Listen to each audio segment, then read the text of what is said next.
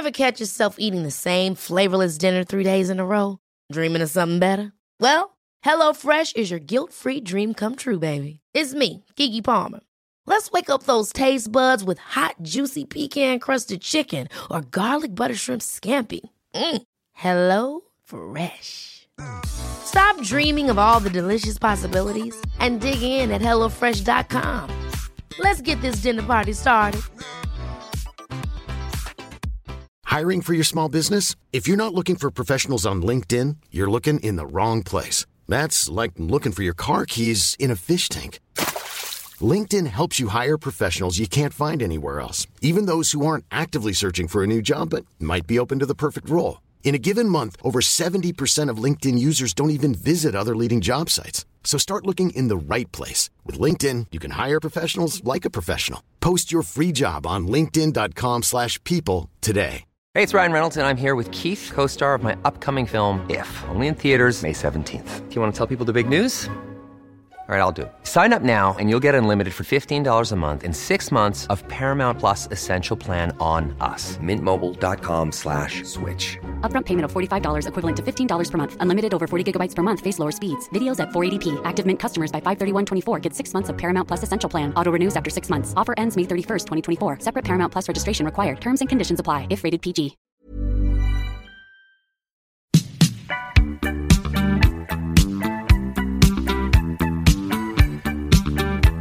Welcome to the Capital Club podcast. This episode is brought to you by Excelsior Capital, an investment platform focused on democratizing private equity by providing individuals access to direct opportunities. To learn more about the firm and the Capital Club community, visit our website at www.excelsiorgp.com and connect with Brian on LinkedIn. Hello and welcome to the Conversation at Colloquium. Today I am honored to welcome back Keith Black to the podcast. If you haven't already listened to my first episode with Keith, it's one of our best performing ones. That's why he has the dubious honor of being a repeat guest for us. It's episode 45. It's mostly focused on crypto and digital assets, which we're going to get into again today. But for those who are not familiar, Keith Black has over 30 years of financial market experience, serving over half the time as an academic and half as a trader and consultant to institutional investors. He's currently serves as the managing director of content strategy for the CAIA Association. Prior experience includes commodities, derivatives trading, stock options research, CBOE floor trading, and building quantitative stock selection models for mutual funds and hedge funds. Keith is one of the smartest people I know that can actually speak in layman's terms about these things. So I'm excited to have him on. And I think today the focus is going to be on SPACs and crypto. So Keith, maybe let's start on the SPAC side of things. You know, this is Q1 2022. I don't want to get too granular because this is evergreen content, but we're witnessing kind of the explosion or the destruction of a lot of value within these SPAC structures in many ways. I saw an article the other day about how many of them have not been able to find attractive acquisition opportunities. So they may have to fold and give the money back and kind of destructure, which I'm curious to see how that's going to go about. But could you provide maybe just kind of broad commentary on when SPACs became de rigueur in the market and what's happening today and what you think is going to happen moving forward for them? So a little bit of background, SPACs are special purpose acquisition companies, and they do an IPO to raise money to make an acquisition of an unnamed company. So when you give your money to a SPAC, hopefully they would give you a little bit of a head start and say, we want to make an acquisition in fintech or healthcare or real estate and so on. But sometimes you just write that blank check to the sponsor of the SPAC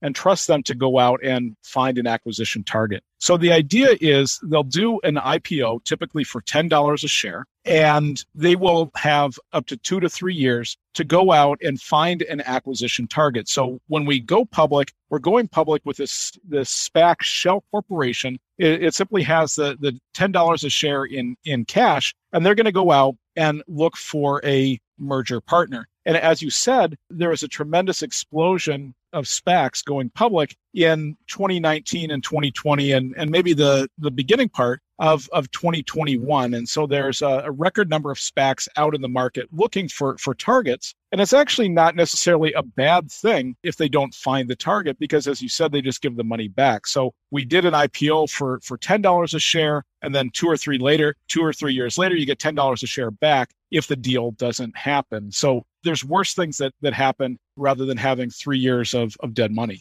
So my question is, SPACs were around, I think, in the 90s, right? Or there was a previous trend where they became fairly popular and it ended in tears. Why now? Why during COVID did they all of a sudden become so popular again?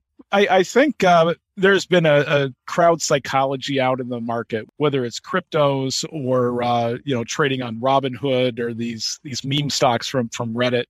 Maybe there's kind of a speculative nature to these SPACs, and when the market goes into speculative mode, maybe SPACs are more attractive, because when you do an IPO of an operating company, there's lots of disclosures that are involved. You have to give historical financials and all these forward-looking statements, and you have your lawyers and accountants write this 100-page document that says, here's all the things that can go wrong. And so doing an IPO of an operating company, it's a fairly steep endeavor. Now, what's interesting is when the SPAC finds a merger partner or an acquisition target, none of that disclosure is required because it's regulated under the merger laws rather than regulated under the IPO laws. And so an IPO can't say, oh, we're going to be this fantastic company 5 years forward. That's against the law in IPOs. But in mergers, they're allowed to give these 3 years of forward-looking statements. And so especially in some of these, battery technologies and electric cars and space companies, there's zero revenue companies that are going public, and they're saying, oh, we're going to be a $5 or $10 billion company within 3 years, which of course is faster than Google grew, which was one of the best companies ever. And so we got caught up in these forward-looking statements and believing that these companies deserve to go public because the retail investors had this very speculative love of stocks in electric vehicles and space technology. And how does this all interplay with this trend we've seen for a while now of private companies staying private for longer at higher valuations, and just the lowering of the number of public companies in general that the quote unquote retail investor can get access to on the stock market? So we're seeing that there's maybe half as many public companies today as there was around the year 2000.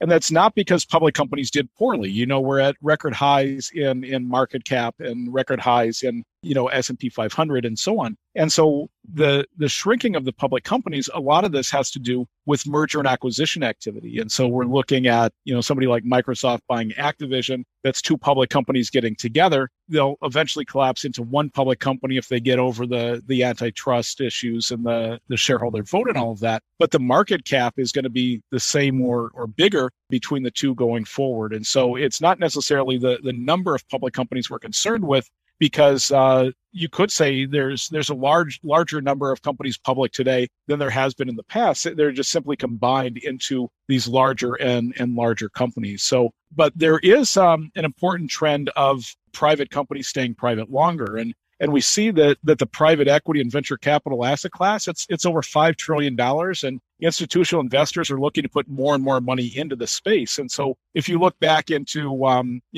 20, 30 years ago, companies went public kind of because they had to. They got to a specific part of their growth cycle, specific part of their need for capital.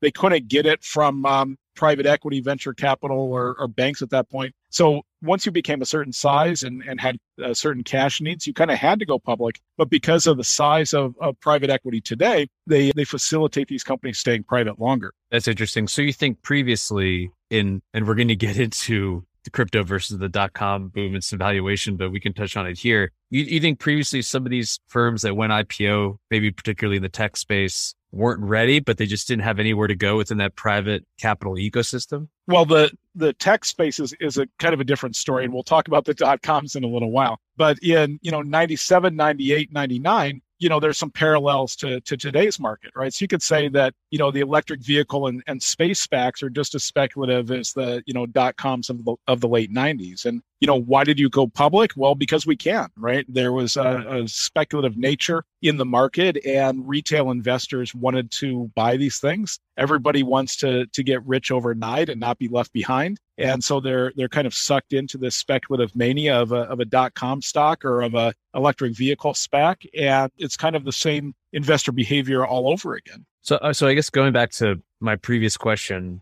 the SPAC phenomenon, I understand the points you're making about a traditional IPO, but isn't there a reason and a rationale behind that underwriting process, and a reason and a rationale behind the disclosures and having a bunch of investment banking analysts run through everything and, do the sensitivity analysis? I mean, isn't there a protection there for the quote unquote retail investor? There is. And so we'd expect that on average, companies going public through the IPO process today would be of higher quality than the companies going public through the SPAC process. And maybe companies are opting for a SPAC because they don't have the option of going to an IPO, given where their disclosures and growth trajectories are now. And so some people say that SPACs are for companies that should do IPOs 3 years from now. Oh, I see. So it's a little bit of a bridge or a non-traditional way to create liquidity. And isn't that kind of what this is all about on some level, is creating liquidity for some of these early investors in these companies that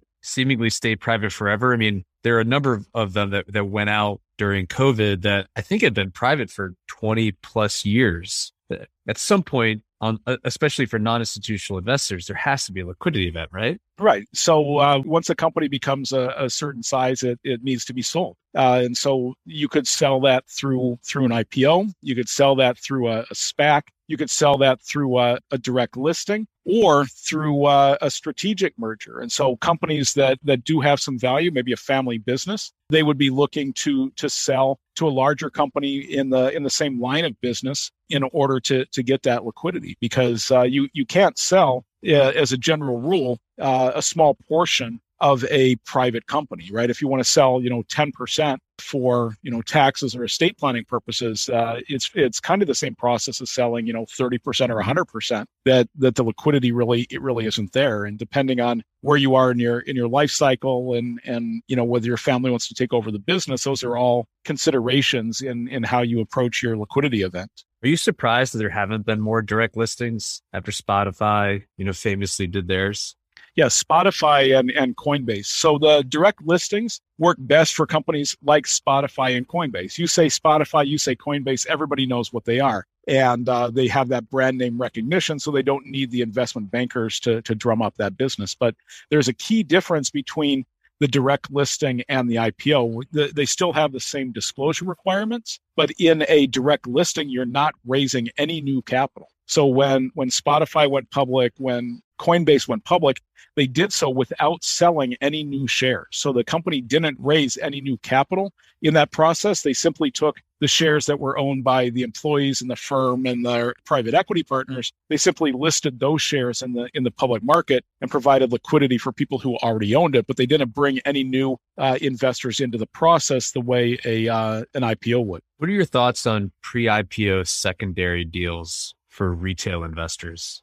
So under the Investment Company Act of 1940, which regulates mutual funds, we see that they can invest up to 15% in private companies. And so there's a number of large mutual fund companies that will include those unicorns, those pre-IPO tech companies in their publicly traded mutual funds at weights of up to 15% of the fund. So they might put, a 1% position in, 10 different unicorns to kind of accelerate the growth of their tech fund. Now, there are ways for employees of pre-IPO companies to get liquidity. And so once you get to that, $500 billion pre-IPO market cap, that unicorn level, there is liquidity available for employees without going public, because people in that private equity venture capital space are anxious to get shares before that IPO event. And do you think some of these crowdfunding websites that offer,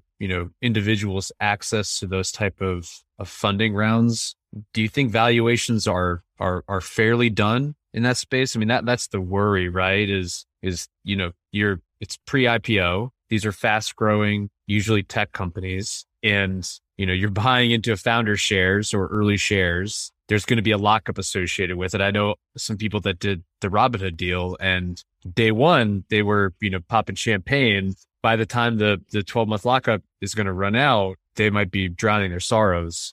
Do you have any editorial commentary there? Yeah, so there's not necessarily a rule that private companies are more speculative or less risky than public companies, right? Every company is different, but historically what we've seen is that private companies trade at slightly lower valuations than public companies, right? There's a value to that liquidity, or you might need to take a discount on your sale by selling the private stock. But as these private shares become more and more liquid, we might see a convergence in those valuations. So it depends on whether the employees are more anxious to sell, or whether the mutual funds and the retail investors are more interested in buying. Now, we have to define what retail investor is, right? Because the SEC has a rule of accredited investor, which has an income of $200,000 or $300,000, or a net worth of $1 million outside of your residence. And once you're an accredited investor, that opens up the ability to buy unregistered securities and hedge funds and private equity. But if you don't have that accredited investor status, it's a lot more difficult to buy into those private. So not every retail investor has access to those pre-public deals. So let's get into that. There's some speculation that the SEC may modify the definition. They did it, I guess, 6 months ago, maybe, to allow certain professional designations to not have to have the income or wealth requirements. Do you have a stance on whether it should be changed at all? And if should it be a higher barrier or a lower barrier? Well, there's currently about 13 million households in the U.S. that fit that accredited investor definition. And of course, they hold the majority of the wealth in the U.S. And so there's certainly a lot of people who are already qualified. And the rules that were changed is bringing typically financial market professionals into the mix. And so if you work in a private equity company and you don't make that $200,000, they'd still allow you to, buy into your own deal, something like that. And so it's not like we're opening up the doors to anyone who wants to come in. The rules that just changed had, significant requirements in terms of financial education or registration. So you need to be, say, a FINRA registered broker with some training in order to access these deals. I'm gonna push you a little bit here. Do you have a stance or an opinion? I mean, you just said it yourself, right? 13.1, I think it's 13.1 million accredited investor households in America. They have the vast majority of the wealth today. Do you think there should be more access for people that don't qualify as an accredited investor to these alternatives and private equity as a means to bridge this inequality gap in America today? There's a lot of risks, right? And we've seen kind of the behavior of retail investors with this whole kind of Robinhood story and the crypto story and so on. And so one of the things that we see in private equity is if you go into a standard private equity or venture capital fund, you're locked in for 10 years. And retail investors tend to have a much shorter time horizon. And unfortunately, what we see is that, the compounded value of any mutual fund just in its NAV is typically much higher than the returns that the investors in that fund earned, right? So behaviorally, what we see is that people like buying in after a significant price increase, and they often sell after a price decline. And so retail investors don't necessarily have the best track record, and there are some additional risk factors when you go into the private markets. A lot of speculation as we record this that Robinhood may be acquired. They're having a hard time right now. So it's interesting that you bring that up. And then the meme stock phenomenon also has seemed to really been tempered recently, not nearly as big as it was. So before we shift over to crypto, because I didn't want to get into that, I want to close the chapter on SPACs. With the benefit of hindsight, now that we're in 2022, and I'm not asking you to look forward, but over the last 2 or 3 years during this kind of phase of the SPAC rebirth, do you think wealth has been created or destroyed on balance? We'd have to look at all of the deals, but a lot of the SPACs are trading below that $10. But we need to kind of separate out. We call them SPACs when they're special purpose acquisition corporations, when they're these blank check companies, right? So it's always the only SPACs there are the pre-mergers, right? And once it's called, DraftKings or Virgin Galactic, that's a publicly traded stock, right? It's not a SPAC. You might be able to call it a post-SPAC or a company that came public through the SPAC process. But at the end of the day, they're public companies that are subject to all of the disclosures and SEC requirements. So there are a number of companies that have destroyed value, but there are a lot of companies that are trading above their SPAC price as well. And what we see in the academic literature is that we could actually predict which SPACs will do better or worse depending on who's running the SPAC. And so if you define the SPAC very tightly and you say, I want to do an acquisition in fintech, or I want to do an acquisition in biotech, and you've actually been an entrepreneur or CEO in fintech or biotech, that's a very positive way to do things. But if somebody says, oh, I'm an asset manager and I'm going to invest in any industry I want, they might not necessarily be the best manager of that company. So the closer you are to that industry and the more you have operating experience, the more positive that might be. And of course, you want to look at the speculative nature of the company as well. So if it's a zero revenue company that's predicting, $5 billion within 3 years, that's inherently speculative, and there's not much of a track record there. And so, anytime you invest in a pre-revenue company, it could turn out well and it could not. I think that's fair. The clarification there, and I should have posed it more artfully, but there are a lot of these post-SPAC transactions, the IPOs, post-IPOs, the performance has been poor on the whole. I mean, there are some outliers there, but generally speaking, they have underperformed the initial, at least from a pricing standpoint. Do you think SPACs will continue to be a way for companies to go public moving forward, or is this phase largely over and we're going to go back to more traditional IPO underwriting? Well, SPACs will always be with us until they change the rules, and there are some talented operators. We're seeing some positive signs in the way that SPACs are structured, and so there's a whole arbitrage mechanism in SPACs. So not only can you buy it for $10 and then send the money back and get your $10 back, but you also have the ability to earn warrants or long-term call options on the stock in its post-SPAC state. And if you get one warrant for every $10 you put in, that's pretty generous to the investors and could precede a lot of dilution. But what we're seeing is some SPACs are saying, okay, we're not going to give you one warrant for every one share of stock. We're going to give you one warrant for every 3 shares of stock. And if you ask for your $10 back, you don't get to keep the warrants. And so there are ways that we can protect the SPAC shareholders from some of those dilution factors. But again, we'd want to make sure that we're invested in an operator in that industry, because if we look at pure financial deals, pure asset managers who come into the space, those substantially underperformed the IPO market over the last 2 years. So let's pivot to digital assets and crypto in particular. As we record this Q1 2022, the crypto market as a generalization has been absolutely hammered for the last 2-3 months. A lot of individuals, retail investors, the Robinhood crowd, as well as some very sophisticated private equity institutional groups have plowed into the space. As you're looking through the lens of your firm, how are you looking at the crypto investment as an asset class? So at Chi Association and at FTP Institute, we give exams on alternative investments and then artificial intelligence and machine learning in the investment space. And in both programs, we are looking at blockchain and crypto and decentralized finance. But we're in the education business, not in the investment business or the investment recommendation business. So I don't have a compliance department. I can kind of speak freely on my own views. And so I wrote an article, How Are Cryptos Like .coms? And so the idea goes, in the late 90s, you had all of these very speculative stocks, maybe they'd be SPACs today. And you say, we have a website, or we changed our name to .com, and the stock price goes up 20%. And a lot of money poured into that space, and there were tremendous returns. And you could have made 6 times your money in venture capital in just 5 years if you were in that 1994 vintage, say. So it was a tremendously lucrative time. And we've seen the same thing with crypto. We've gone from zero to $1 trillion.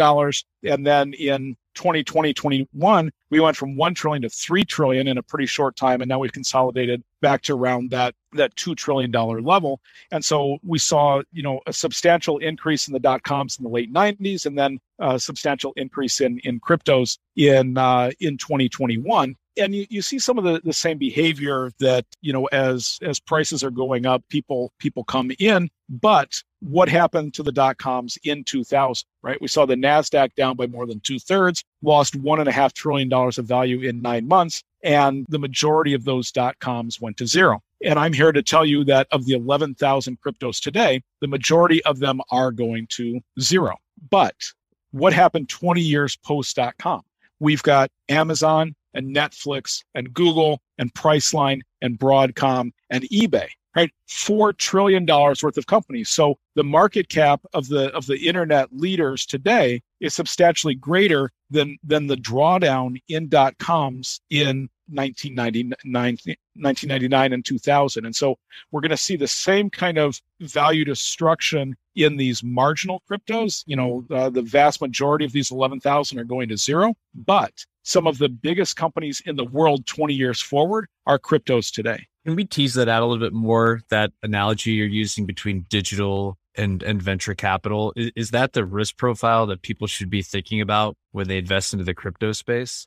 You could simply say that crypto is publicly traded venture capital. And, in the venture capital model, you're going to lose money on the majority of the investments. But the reason you do it is because hopefully, 5 or 10 or 20% of your investments will make, 10x or more. Right. And that's the risk profile. That was the risk profile of, dot-coms. And that's the risk profile of cryptos as well. And it's not, immediately apparent, which ones are going to succeed in the long run. But you can do some due diligence and mitigate the risk of the ones that are obviously worth zero. And I'd like to make the analogy that Doge and Shiba Inu are exactly the same as Pets.com. And there's no use case for Doge. There's no use case for Shiba Inu. There's no scarcity. They're not real companies. They're just pure speculation. They come from memes. People who created them said they're a joke. But they're trading as if they're worth tens of billions of dollars today, and that value is not going to be there in the long run. Want to learn more about investing in alternatives? Get started by joining the Capital Club, where you'll get exclusive access to alternative investment opportunities, premium content and education, and an affinity peer-to-peer network of industry professionals. You can sign up by going to our website at www.excelsiorgp.com. So I don't want to date you, but you talked about the dot-com crash in the 90s and the fact pattern, the way it laid out then. What was ultimately the catalyst for the washout there? So the story went that these dot-coms were going to take 100% share of brick and mortar retail within 5 years. And I remember like it was yesterday in March of 2000, I was living in Chicago, go outside in the snow, and I get my Barron's off the front porch. And you look at the front cover of Barron's in March of 2000, and it has an image of money on fire on the cover. And so you read the cover story, and the speculation was, in the long run, all of these dot-coms are going to take over the world, right? And so you open it up, and there's a table of 200 publicly traded dot-coms, and they're sorted by their burn rate, right? So they've taken this venture capital money, or they've taken this IPO money, they've raised $100 million.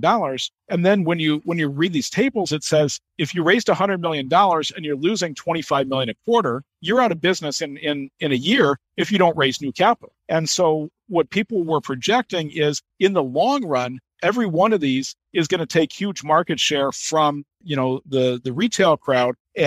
But what this Barron's article said is, in the long run, most of these aren't going to survive because they're losing so much money that they're going to run out of capital. So do you think what we've seen play out Q4, Q1 in the crypto space, is it the beginning of this recalibration of this reset, or is it a bump in the road? I don't want to paint all crypto with the same brush. right? And so what I'd like to say is crypto's just like a stock market, right? Except it's more like publicly traded venture capital than publicly traded things that have been through an IPO process that we talked about. And so when crypto's like a stock market, you're going to have your big caps and your small caps and your growth and your value, and you're going to have your total fraud, right? And there's a mixture of all of them. But when we go back to that .com analogy, we've got Amazon and Priceline and Broadcom and eBay as some of the biggest winners of the .com. And if you think about it, they're all in completely different businesses, right? That Priceline is different than eBay, is different than Amazon, is different than Broadcom.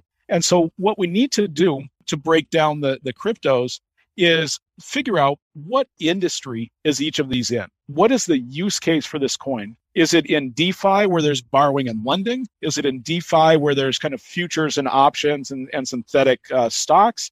Is it something like Ethereum that's facilitating global commerce through smart contracts? Is it Bitcoin that's a store of value? So you want to look at what each of these use cases are. And there's some interesting things even in NFT and gaming and metaverse, because there's a lot of users there who are willing to spend money on these virtual assets. But what you need to do is figure out what are the industries in crypto. And then what are they competing against in the real world? And so if you're looking at, say, Aave or Compound borrowing and lending, maybe you can compare it to, say, JP Morgan. JP Morgan has a business of this size. This borrowing and lending business has a business of this size. And what we see is that, Uniswap and SushiSwap and Compound, they have $1 billion of revenue in the trailing 12 months. People paying fees to borrow and lend money and swap one crypto for another. And when you see these companies,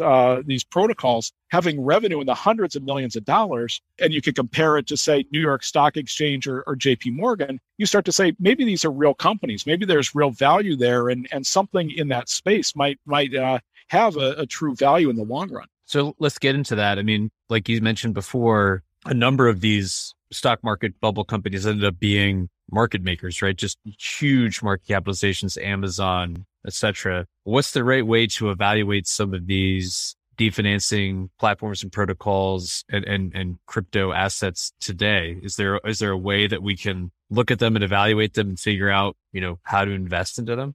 There's a lot of great sources of information. You could look at CoinGecko, CoinMarketCap. You could look at Token Terminal, and they'll give you these statistics. But what we really want to see is how many people are using it, right? The number of addresses or the number of active users. In the DeFi space, we want to see the total value locked. If people have invested $5 billion in this platform, that's a good sign that there's a real business there. So you want to see what's the revenue to the miners, what's the revenue to the stakers, what are the fees people are paying to participate in this protocol, what's the growth in the number of users. But at the end of the day, the protocols that are going to be worth something in the long run, they have a real business use case. There's a reason that people need to buy these, not just because it's there or because it's fun or because it made a lot of money last quarter. So, are there other, I don't want you to call it specific names necessarily, but from an industry perspective, you say utilization. If people aren't super familiar with this space, what are some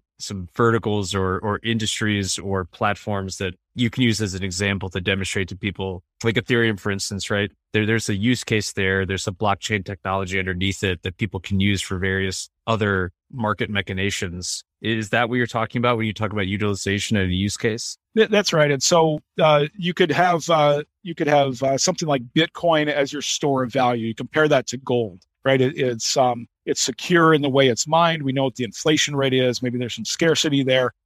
You've also got this layer one, right? And so Ethereum and Solana and Avalanche and some of those protocols, they are facilitating commerce through smart contracts. And Solana and Ethereum, they're kind of driving all of this NFT business. All this NFT business is actually settling to, say, the Solana or the Ethereum blockchain. You've got this DeFi business of borrowing and lending. And so why would you put money in a bank when you could earn, 6 or 8% yield on a stable coin, right? And so we could say, okay, what's the amount of money in, CDs or in bank accounts, and how much of that's going to move into the stable coin business. You've got exchanges like Uniswap and SushiSwap and PancakeSwap. They're allowing you to trade one coin for another, just like you might on a stock exchange. And then you have kind of synthetic businesses. You can buy insurance.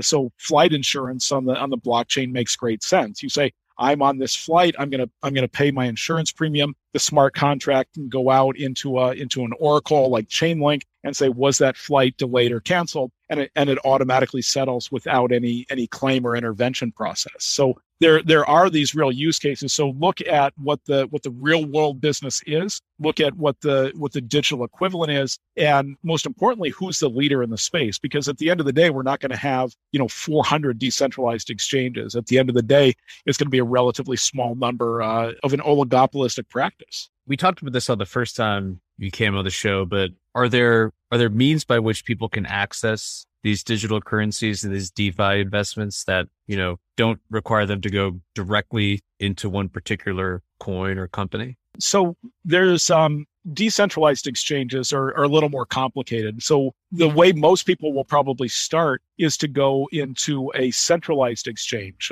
So Coinbase and Gemini and Kraken and Binance and FTX. Those are the way that people would invest, and each of those has 20 coins or 100 coins you can access. But other people might want to go into the stock market because crypto is not necessarily IRA friendly, right? You can't necessarily invest your 401k in cryptos without going to a kind of a specialized broker. But there are exchange traded funds that trade Bitcoin futures. There's exchange traded funds that will trade some of these companies that have invested in Bitcoin in the exchanges. And so there are ways in the traditional stock market, mutual fund, retirement universe, you could have a direct or an indirect investment in the crypto space. So we're bumping up against time here, but can we talk about inflation? This is all over the news. All everybody's talking about. CPI numbers came out recently, and there's different ways that you can kind of paint the picture, but the highest it's been in as long as I've been paying attention,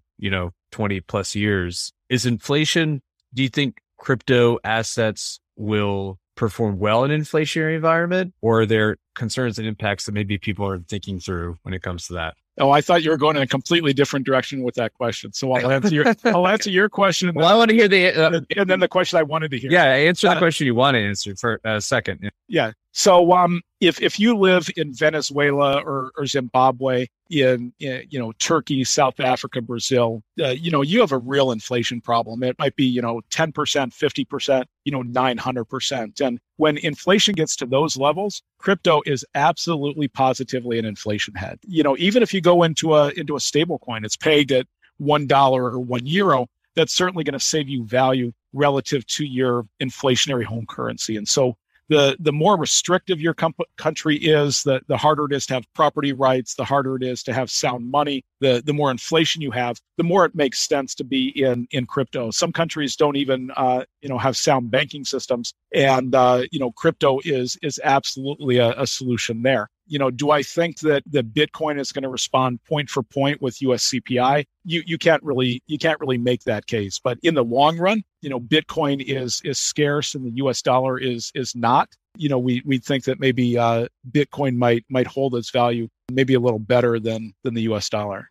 Now, the question I wanted you to ask is inflation transitory or permanent? And I'm gonna go on and say that inflation is going to be much higher than people anticipate for a much longer period of time. And I think you have to start with defining what inflation is, right? So the Consumer Price Index, it measures the price of goods and services typically consumed by an American household, and it's maybe 35-40% in housing, and then another kind of 15-20% in food and energy. So that takes you to 50 to 60% of your inflation basket in food and energy and housing. And here's why I believe that inflation is going to last longer. So you're in Nashville and you've seen what's happened to housing prices, and it's probably been 50 to 100% increase in housing prices over the last 5 to 10 years. And my bet is that rents on houses in Nashville haven't gone up nearly as much as the price of houses in Nashville. So if you own a house in Nashville that's gone from $300,000 to $600,000, and I don't know what the rents are, maybe $1,500 a month. If you're an owner of that property and you want to continue having it as a rental, if the price of the property has doubled and the rent's only gone up 5 or 10% a year, there's kind of an ability for that landlord to increase rents at a pretty substantial pace in the years forward. And what we see is when somebody lives there, that price increase might be 5 or 10%. But if somebody moves out and you replace them with a new renter, that price increase might be 30% for that next renter. So here's how inflation is going to be more permanent. So the homeowners, the landlords say, this house is way more valuable and I need to raise the rent, but I can only raise the rent so far in any given year. So now we say, okay, rents are going to increase by 50 or 100% over the next 5 to 10 years. Now, as the rents increase, the people living there find it less affordable.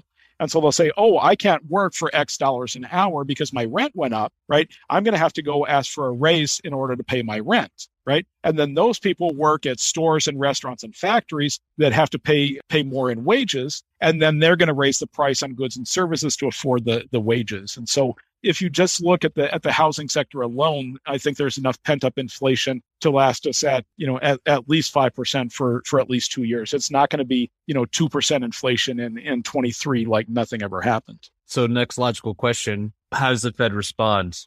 They'll just raise rates as a way to try to tamp this down? Historically, that's been the case. You raise rates in order to tame inflation. The wild card here is in the supply chain, right? So how much of the price of goods and services has been affected by COVID restrictions and the lack of transportation and all of that. But if you look at just the housing market, you could make a case for what that inflation is going to be. But if the Fed aggressively raises rates, we'd probably see the real estate market really respond to that, and the tremendous house price increases we've had over the last 5 years, those are going to slow or even reverse if the Fed gets mortgage rates to say 5%. So maybe give us if possible a 2-3 minute tutorial. Asset classes that have historically performed well during inflationary periods would be everything but stocks and bonds.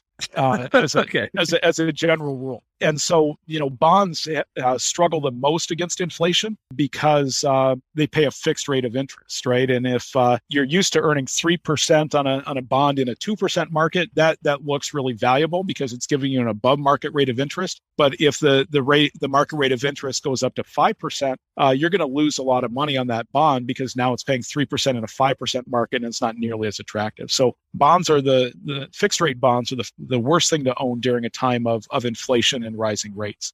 And stocks can struggle as well, because the dividends become less attractive. And if the stocks need to borrow money, that borrowed money comes at a higher rate. So what we see is that this real asset category tends to do the best during times of inflation. Real estate, farmland, timberland, infrastructure, commodities, these are where you tend to see that increase in value during times of inflation. And, without dating the podcast, we are in Q1 21. We've seen a huge rollover in the tech stocks, but the S&P isn't down nearly as much as the tech stocks because you've got this huge rotation into the industrials and the energy stocks that tend to do better during times of inflation. And it's 2022. Just to 22, yes. So I don't freak people out that are listening to the show that get confused that we entered into the taco time machine and went back. Yes. Which Q1 of 22. But easy to do. Last question, and I'll let you go because we're bumping up against time. You talk to a lot of investors and you put out some really thoughtful content. There's the inflation issue.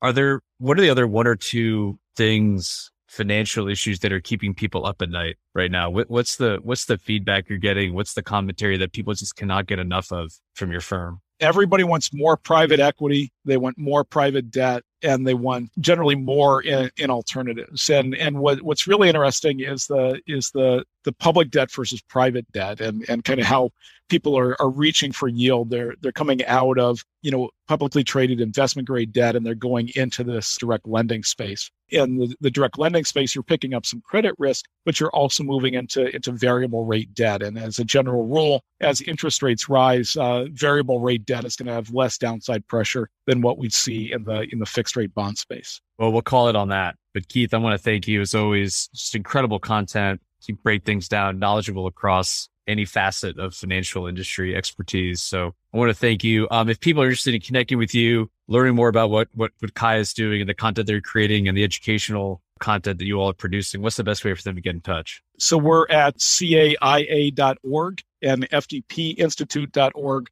We have literally hundreds of blogs and webinars that are posted. You can check out the archives and the upcoming episodes. Keith, thank you so much. I really appreciate it. Thanks, Brian. Thank you for joining us for today's episode of the Capital Club. If you enjoyed what you heard in this episode, please like, rate, or leave us a review, and stay tuned for our next episode coming soon.